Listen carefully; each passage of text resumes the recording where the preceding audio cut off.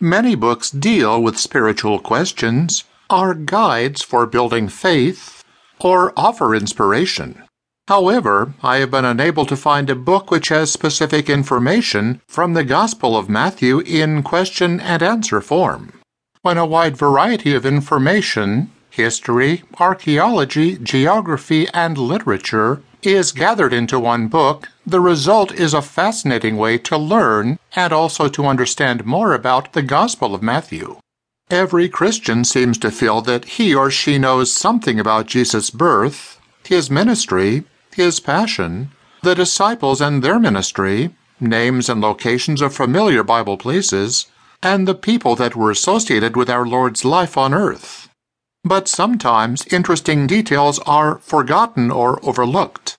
These details often provide a meaningful background to Bible study. In order to avoid the predictability of a sentence-by-sentence question-and-answer format, I have randomly placed the questions under specific categories. This system avoids a book that resembles nothing more than a sequential commentary. Further, this format makes it harder to memorize the answers. The answers to each question will be found after that question, after a 5-second delay.